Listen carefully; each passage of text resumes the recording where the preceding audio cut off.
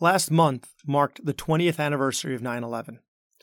2 weeks after that, The Onion, the famed comedy newspaper, put out an issue with jokes about 9/11. How did they do that? Scott Dikkers, the founder of The Onion, taught us how.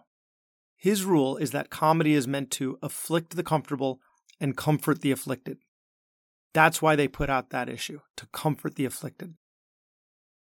The same principles that apply there can apply to us when we discuss things with our patient and try to use humor. Mr. Dikkers teaches comedy writing and has turned that what seems unteachable into a science. He's described funny filters that all comedy fits into. He teaches which are the best filters for the exam room, how to recover from a failed joke, how to work humor into our office visits and lectures, and what jokes comedians can't use, but we can. Scott Dikkers founded the world's first humor website, theonion.com, in 1996, and a few years prior to that had helped found the original Onion newspaper. He served at as the Onion's owner and editor-in-chief on and off for much of the last quarter century.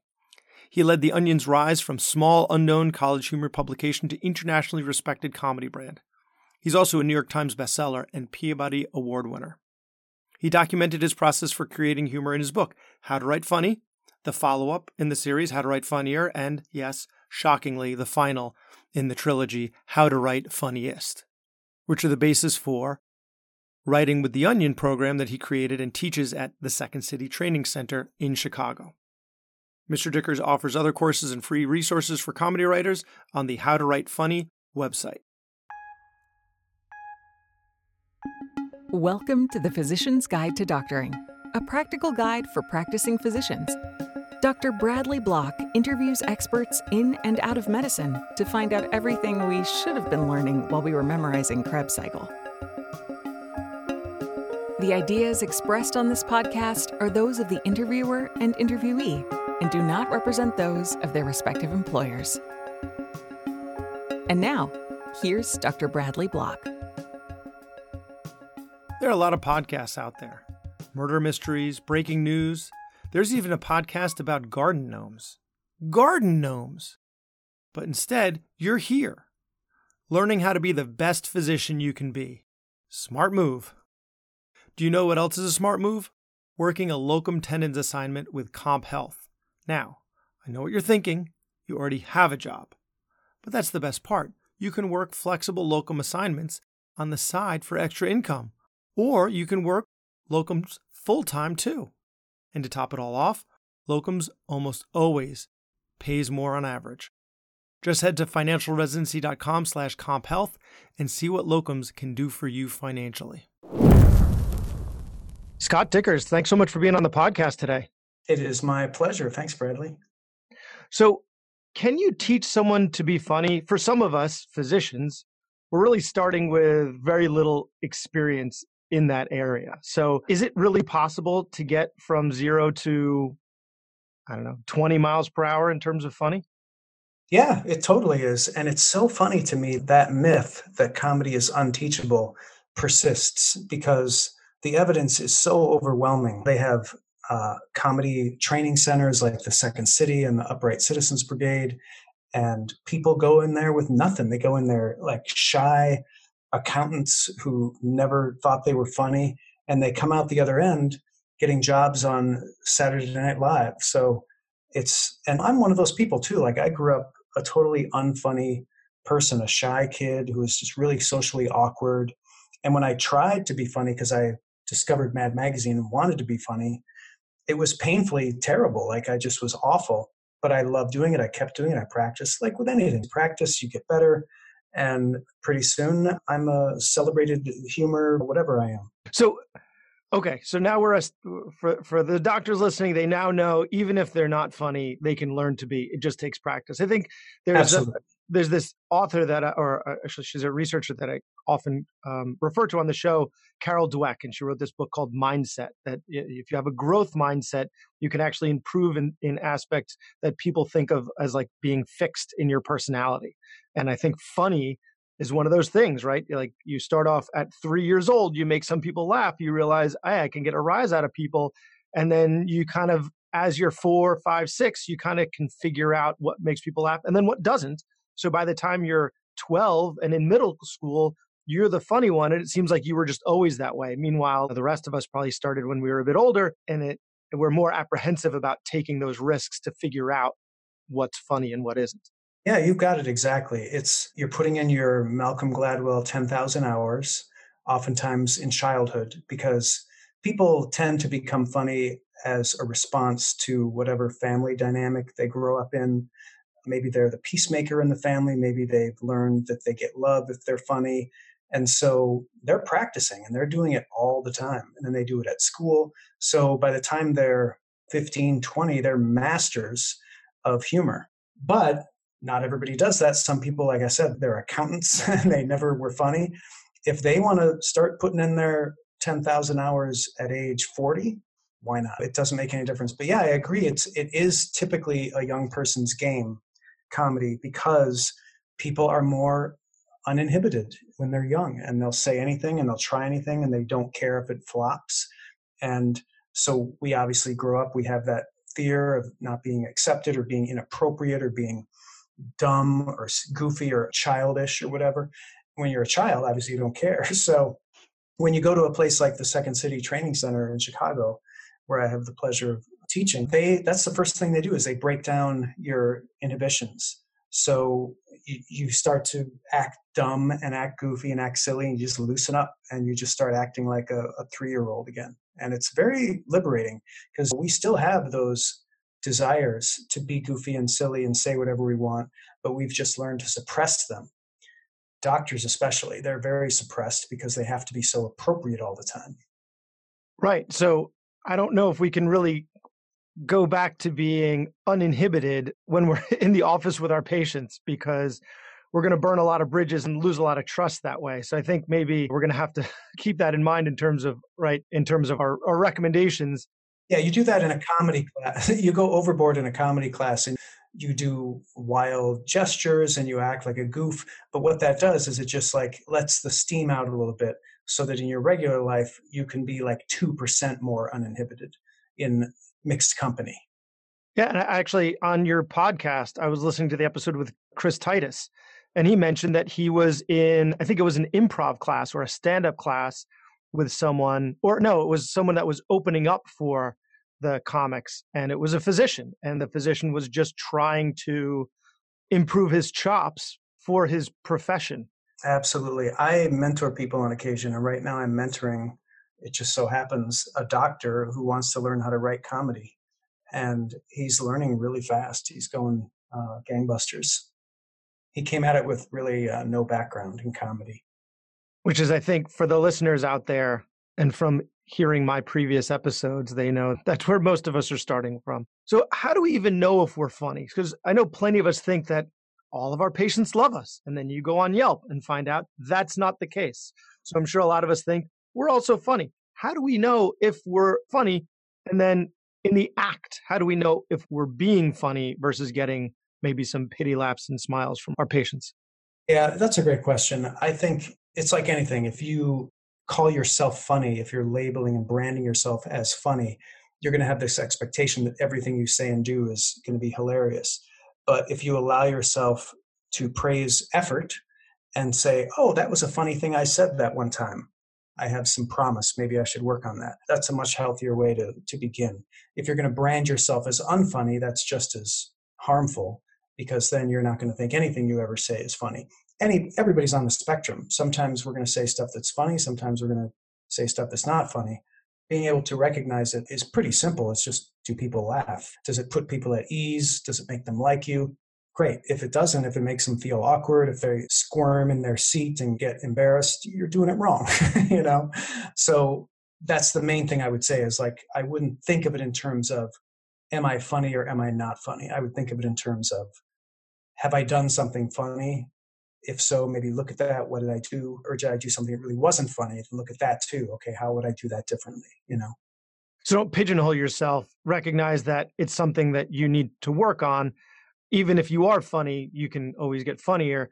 But you're saying it's not hard to tell from the audience whether those are genuine laughs or not. The best thing about comedy is that so clear when it's working because people are laughing. Yeah. So do you have any big pieces of advice? And I think we're going to focus most of this on the doctor-patient interaction, right, in the exam room, although it would certainly be nice to get some pointers as well for if we're giving a lecture. But let's start with just the doctor-patient relationship. Any big pieces of advice, big picture, big rules? I've heard you talk on your show about not using cliches. I was thinking that actually might be a better idea for doctors to use if they're just kind of trying to dip their toes in the water of being funny and want to stay safe. Yeah, cliches are incredibly safe, and I don't like to use them in professional work, but I love to use them in interpersonal, conversation and stuff like that because they're great.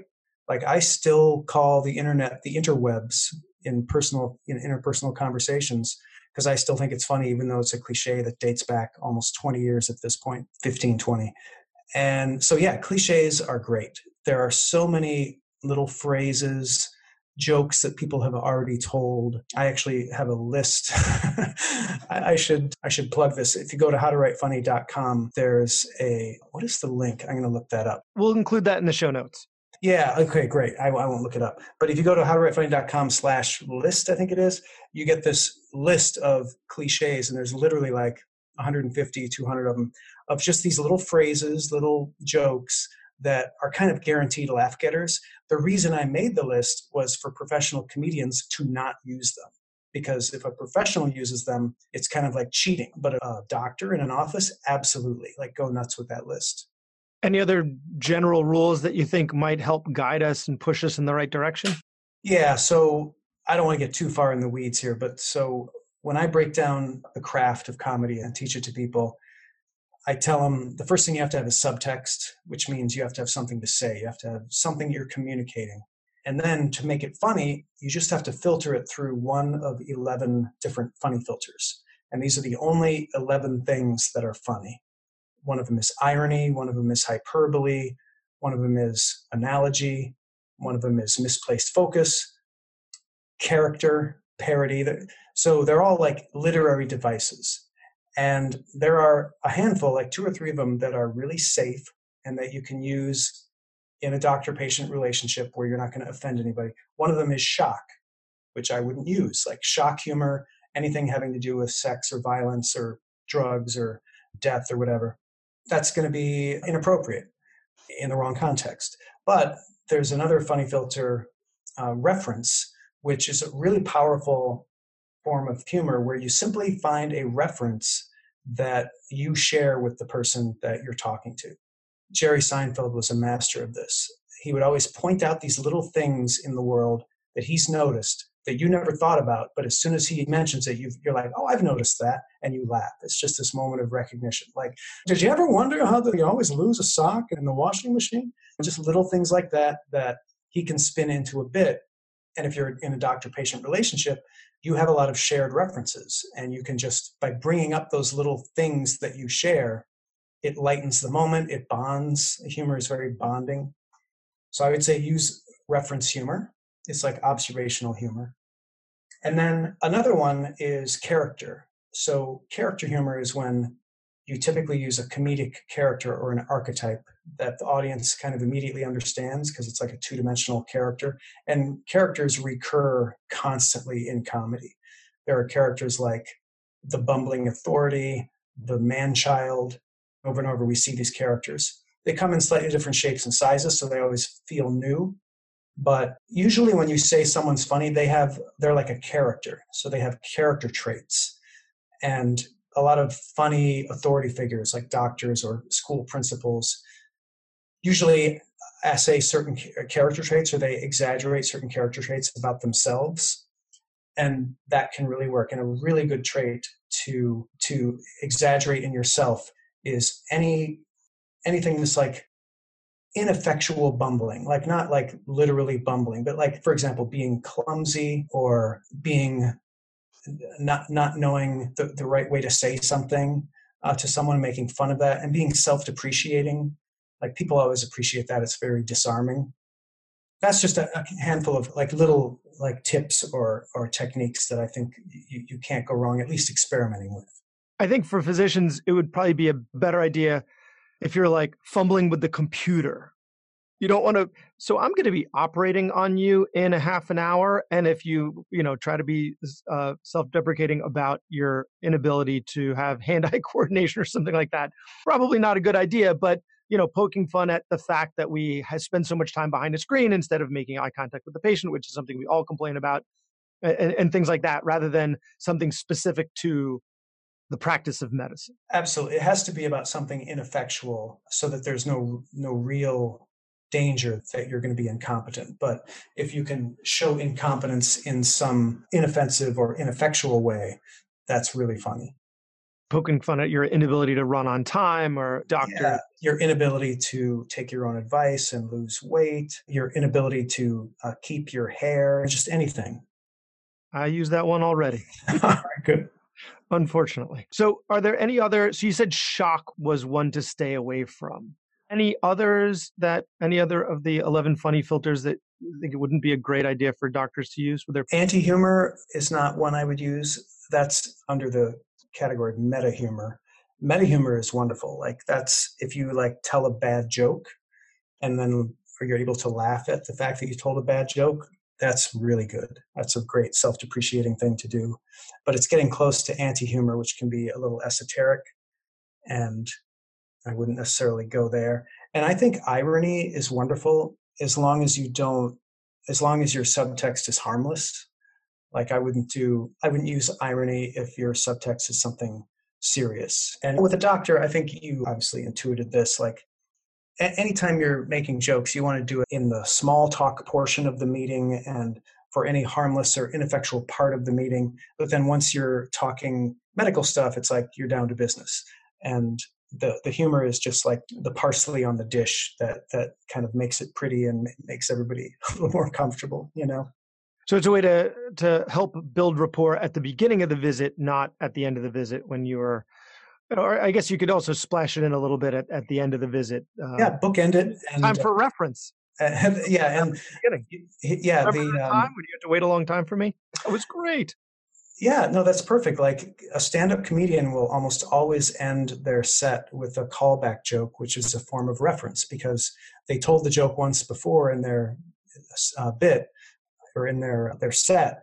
And then they do it again at the very end and the audience recognizes it, remembers it, and it's like a shared reference. Everybody loves it. So a doctor being able to like make a joke about being late at the beginning of the meeting and then calling back that joke at the end of the meeting is like, if you can pull that off, like you seem like a competent, funny person. And one thing we should also talk about is the importance of confidence. Like confidence is everything in humor. If you're not confident, you're not going to be funny. Like even if you've got jokes that you've crafted, they're just not going to work. The same jokes crafted, like the same jokes told by someone with confidence, however, are going to work great. So by the same token, if you've got bad jokes, those aren't going to work if you don't have confidence, but they actually will work if you're really confident. Like the quality of the humor is actually less important than how confident the performer is. The delivery. So you mentioned before using meta humor to recover from a bomb. And I think if we're confident in our ability to recover from a bad joke, it's going to help us just be more confident presenting with humor throughout the entire visit. So absolutely. So if we do tell a joke and it's met with crickets or maybe even disdain, how do we recover from that? How do we salvage that potentially damaged relationship?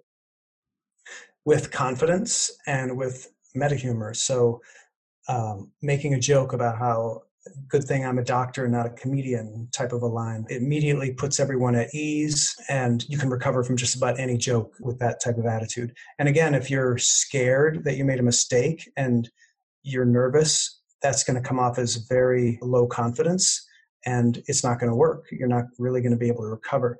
But if you can recover like Steve Martin, he does meta humor all the time. He's just like made of pure confidence and it always works. He can go up on stage and just tell a really bad joke and pretend to be laughing at it himself, even though he knows it's terrible. And the audience is loving it because he's enjoying himself so much, It's infectious. Right. To use another doctor reference. That wasn't even intentional. It's just pouring out of me. Good. So Do you think you can use the same thing if you crossed a line? Like, let's say you made a joke and it turns out not only didn't they think it was funny, they thought it was a bit inappropriate. Like sometimes I'll use profanity if my patient's like in their early 20s, right? And I can feel out the patient, at least I think I can, and figure out, especially if they're dropping F-bombs with me during the visit. I don't know why they get the impression that's okay, but they do. And then I run with it. So, but let's say I have that, but with like an octogenarian and it slips out and I've crossed the line, totally inappropriate. Do I just do the same thing? Or do you think there's something else that I need to do in order to be able to move on? Or same idea, just make a joke about the joke, keep going, push through, be confident? I think in general, the latter. I think you make a good point, like with the audience, because obviously you need to know your audience and you need to know what they would accept.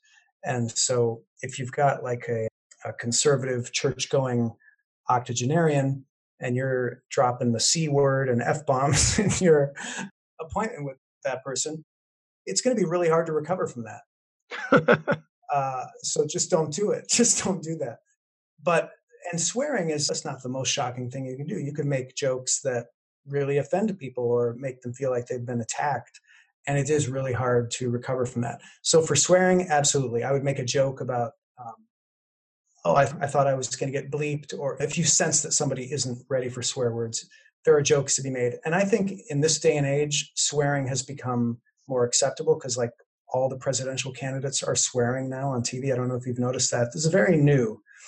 And it's just a thing. And also because we have the internet instead of TV, and for everybody except the octogenarian, it's not as offensive. But let's say you told a joke that really crossed a line and was offensive. I think the best thing to do is prevention in that case, to use another medical analogy. I want to explain like what jokes do cross the line and just don't do those jokes. So the central mission of good humor should be to afflict the comfortable and comfort the afflicted.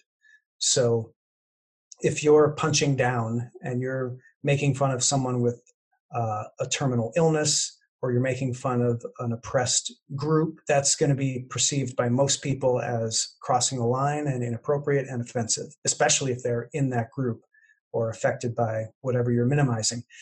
By the same token, if you punch up and you afflict the comfortable, almost everybody appreciates that.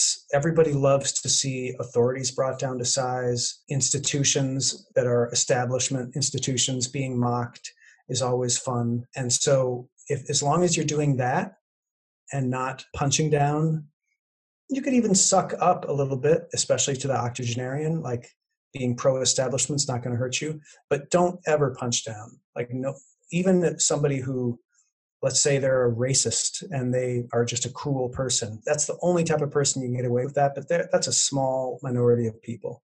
Most people, regardless of where they are on the political spectrum, don't enjoy humor that kicks people while they're down. And as long as you can avoid that, I think you're not really going to do anything too offensive. The sort of superficially offensive stuff, swearing, sexual references, drug references, stuff like that, I think those can be easily recovered from with a little bit of self-depreciating meta-humor. So that gets us to a little bit of a different question. It might actually very similar. I crowdsourced some questions from the Twitter. Wonderful. And one of the questions that came up was very well phrased. How do we respect all without dampening joy, right? We want to set the tone in the workplace. A lot of times the physician is the leader. And like if I'm in the operating room, right, it's myself and the anesthesiologist, and then everyone else is helping us get the operation done. So we set the tone. So how do we set the tone in the workplace where there's varying degrees of what's funny and what's appropriate without disrespecting people, but still allowing them to enjoy it, especially since medical humor, there's a lot of gallows humor, so it can get pretty dark and pretty offensive. And you're talking about humor amongst the medical staff, not between staff and patients, right? Yeah, I mean, that really, I think it was from an attending who would be going on rounds.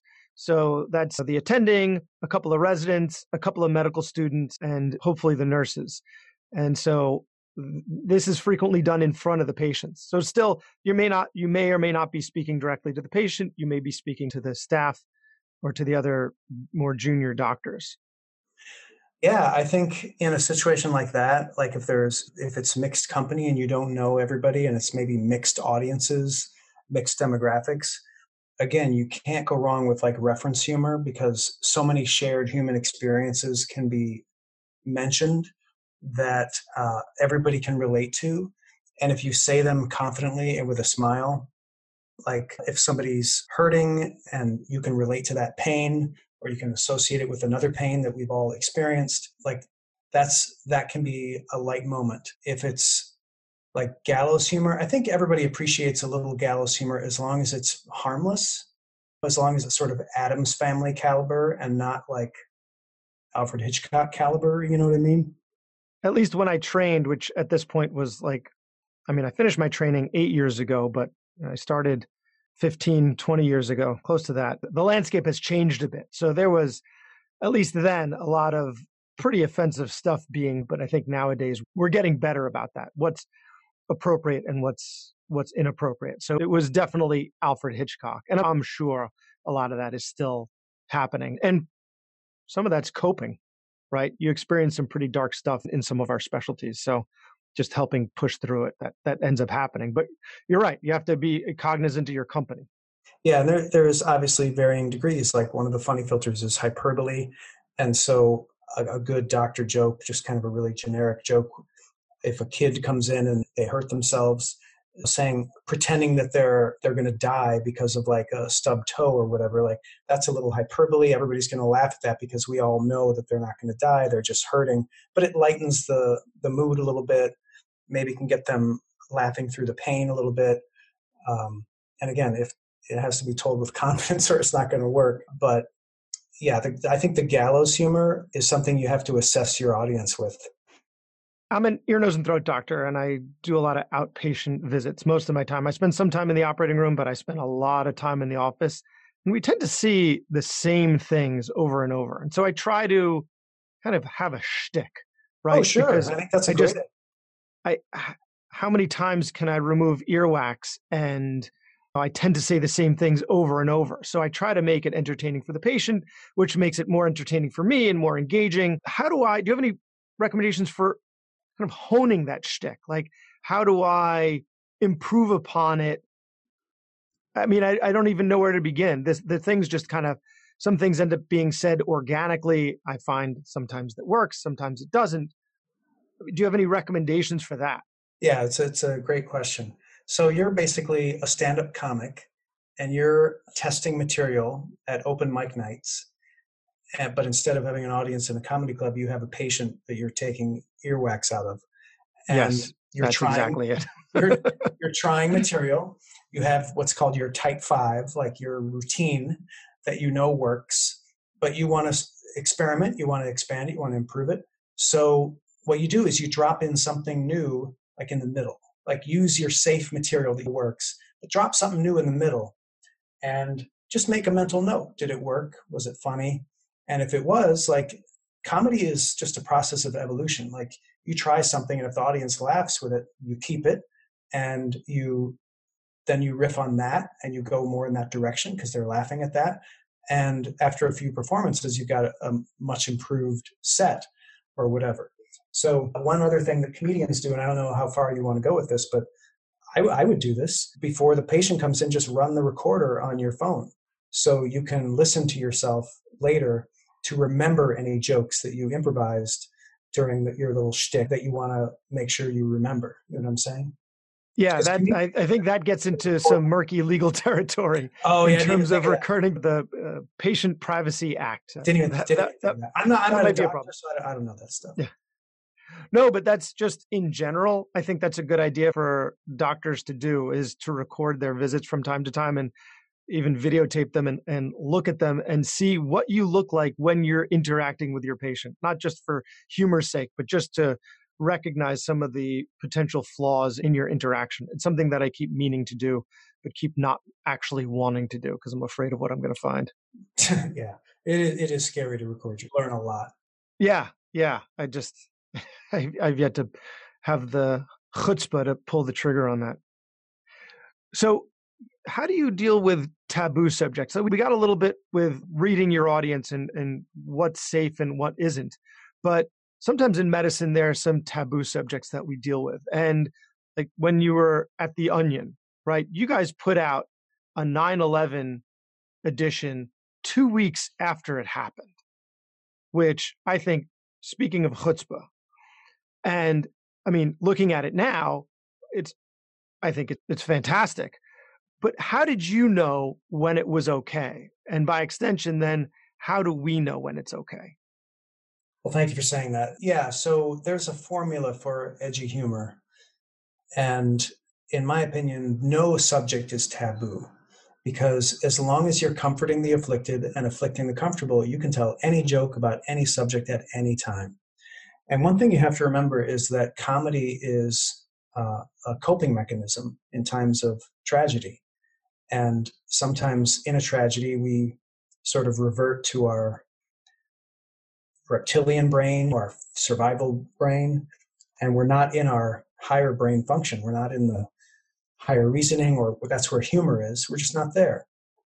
And so once we can laugh again, like it returns our humanity in a way. So it's a very cathartic and powerful sort of healing mechanism, humor. And it's really important to remember that when dealing with taboo subjects. So yeah, my first response there is I don't believe there are any taboo subjects as long as you're using the formula. So here's the formula for doing edgy humor. So if you can get perilously close to the wrong target, meaning perilously close to afflicting the afflicted or comforting the comfortable, but not actually doing it, just like getting perilously close. And there's a fine art to that. But if you can do that a little bit, your humor is going to be perceived as edgy. Number two, there's a formula that all comedians know: comedy equals tragedy plus time. And one way to make your humor a little edgier is to reduce or eliminate entirely the time part of that equation. So experiment with how soon you can do something. And there's a great cliche that you can always use, the whole too soon. People are going to laugh at that. It's a cliche that a professional wouldn't use at this point, but a layperson could totally use that to do some self-depreciating meta humor after a joke bombs. And then the third way to make something edgy is to just insert a little bit of shock, throw in a little swear or make a reference to something shocking like sex or drugs or violence or something like that. Do any combination of those three things and your humor is going to be edgy. So you don't have to use a taboo subject to do edgy humor. You can do that humor about the most mundane thing in the world. You may come up with a joke about tacos and just run it through those three things, and you might have yourself a really edgy joke. A taboo subject, as long as your heart is in the right place with your subtext, as long as you're saying the right thing, nobody's going to find that offensive. Well, somebody might, but they'd be in the wrong, and I wouldn't worry about them. Because here's the other thing about humor is that if someone somewhere is not offended, you're probably not doing it right. Because somewhere, there's always somebody who has no sense of humor. And at some point, them being offended becomes more their fault than yours. A couple of years ago, I had a string of Yelp reviews that were 5-star Yelp reviews where they mentioned my humor, followed by a 1-star Yelp review where they mentioned my humor. So, of course. Yeah, that's perfect. So you're saying that meant I was doing it right, not that I messed up with that one person. That person was wrong. Wonderful. But I think that's an incredible rule. Afflict the comfortable and comfort the afflicted. That's that rule whenever you're joking around with your patients, as long as you're following that, it's really hard to go wrong. It really is. Yeah. You can say just about anything. So I'm giving a talk in a month and a half on surgical options for sleep apnea. It's hilarious. A barn burner. Right. So what happens when we've got a really bland topic and we want to inject some humor, right? Like we just foresee everyone nodding off as we're droning on and on about a pretty mundane topic. How do we inject humor into there? But it doesn't necessarily need to be edgy, just something. Something to lighten it up. I totally understand. I'm on the lecture circuit as well. I give talks. My whole talk is funny, so I don't have to worry about injecting humor in my talks. But I can imagine a talk on that subject. You could really use a little humor injection. So there's a few things that I would do. First of all, count your blessings, because when your subject is really dry, the hard work is already done for you, because all comedy needs a straight man, and you've got the straight man. All comedy comes from contrast between the straight, the serious, and the boring, contrasted with the wacky, the silly, and the inappropriate. If you just have the wacky, silly, and inappropriate, that comes off as really kind of clownish and childish. And if you just have the boring and the straight, like obviously that just comes off as boring. So being able to play off of the two a little bit is really delightful to an audience. So when you're doing a humor lecture like I do, like that's really hard. You're expected to go up there and just be funny. Or stand-up comedy. Everybody knows how hard stand-up comedy is. It's like one of the hardest things in the world to do, because there's no straight man. Like you're just expected to go up there and be funny immediately. So count your blessings. A boring lecture about sleep apnea is the greatest gift that a comedy writer could possibly have, because you can make jokes about snoring and about sleeping through your talk, or the audience sleeping through your talk. Like there are so many jokes that you can use to play off of that straight subject. I'm envious of you. So Really? Number two, so I wrote this book called How to Write Funny. So it's a long process that comedians and comedy writers learn to craft jokes, and it's too much to get into just in this interview, but broken down very simply, you have your subtext, which is the thing that you're trying to communicate. And then you filter that through one of these 11 funny filters, and it comes out the other end as a joke. And so you can just use, and there's methods in the book for how to craft individual jokes. And you can go through that and like brainstorm some jokes and try them out on some people in the office before you give your talk to see if they're going to be good icebreakers. And that would be a really good, fun experience, I would think, for somebody who's trying to get better at writing humor or get better at failing that. So that's the do-it-yourself method. There are tons of people, tons of comedians who are at your service for writing a few jokes. Like just Google comedy writer and you'll find 1,000 people with websites who write comedy articles and write freelance jokes for various publications or TV shows, who would be more than happy to write some ice-breaking jokes for your speech. In fact, there's an outfit that I was associated during its founding called Comedy Wire, where there's a whole team of comedians, and you basically pay them, you give them a prompt, and they come up with like dozens of jokes to suit your needs, and you pick the best one. So there's a service for that. I don't know if that's what you were implying or what you wanted to get into, but it's a thing that you can do. That is, I didn't realize that there was TaskRabbit for jokes that would have been useful for like a best man speech. I'm sure there are a lot of people out there that would reach out to something like that. Mm-hmm. That's a great service.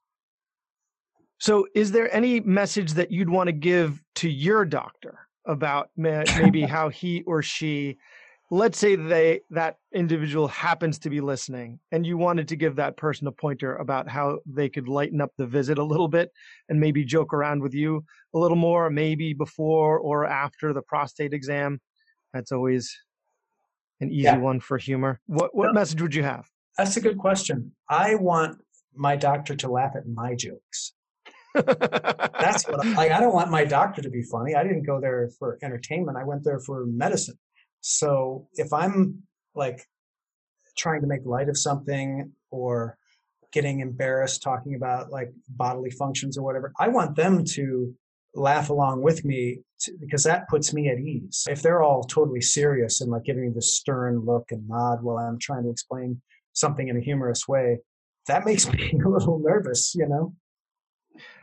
It also tells you that they're listening, right? If they're laughing at your jokes, then clearly they're listening. Yeah. And they might not be listening. They might not be attentive to what you're saying if they're not actually laughing at your jokes. Yeah, because if you feel like you're a doctor who's not funny or who doesn't have a good sense of humor, and you feel like you're a lost cause and there's no way you're ever going to be perceived as funny, just laugh a lot at other people's humor. Like, that's delightful. Everybody likes being around people who laugh. Oh, yeah. One of my friends is like everybody's favorite person because he just laughs at everybody. He makes you feel like you're the funniest person alive. Exactly. Jimmy Fallon is a laugher. Yes. He does that. It's a great quality. So I wanted to thank you for a couple of reasons. One of which is, as an ear, nose, and throat doctor, we're not often thought of that much. Like, if there's a list of which Game of Thrones character is most like your specialty, they'll talk about orthopedic surgeons and anesthesiologists. But there was an Onion article titled, "You Get Into This Business for the Ear and the Nose, but the Throat Really Grows on You." So I really appreciate the shout out to our little thought of specialty. You're welcome. I'm glad you noticed that. So can you tell us a bit about your books, but specifically How to Write Funny and How to Write Funnier, and your podcasts for people interested that want to take a deeper dive into how to be funny? Yeah. So after spending a lifetime in the comedy business, I was a cartoonist. I had a comic strip for many years, and then I got into The Onion. I was one of the founders and was on and off at The Onion for like 15, 20 years. And when I got out, I felt like I was really good at crafting jokes because I had done it so much that I decided I needed to put it down in a book. That's a very simple how-to book called How to Write Funny that spells out the formula that professionals use to write comedy. And it's done pretty well. And that book focuses on jokes because I believe the first step to learning how to write comedy is you have to be able to craft a one-line joke. And the sequel, How to Write Funnier, is more about how do you expand that into a longer bit or a set or like a short comedy article or maybe a sketch, a comedy sketch. And there's a third book coming called How to Write Funniest, which is about how to use the power of a writing team to really elevate the quality of the humor by putting brains together. And then I recently wrote another book called Outrageous Marketing, the story of The Onion and how to build a popular brand with no marketing budget, which was just kind of, there are so many wacky antics in the early days of The Onion, all the times we almost got sued and all the times we got in trouble. And it was really just a fun and crazy time. But there's also a lot of lessons to be learned about building a business because The Onion started with nothing and no investor. And now it's like a multi-million-dollar worldwide brand. So I kind of mix those two, personal remembrance and like business book. I'm pretty happy with that book. And yeah, the podcast is called How to Write Funny.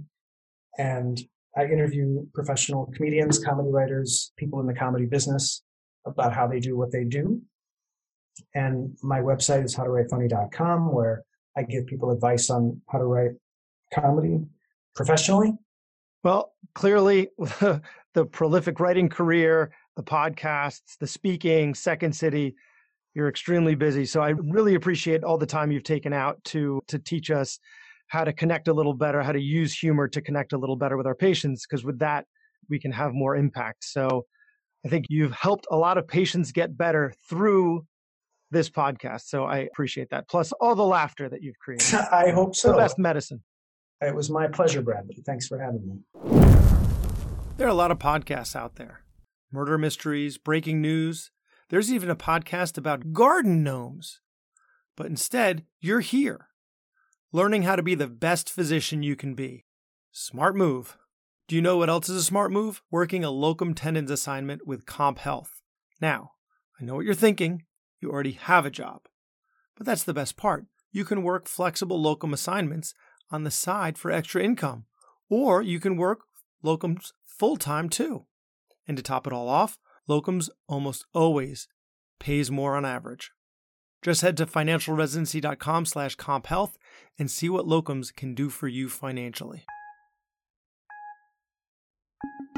That was Dr. Bradley Block at the Physician's Guide to Doctoring.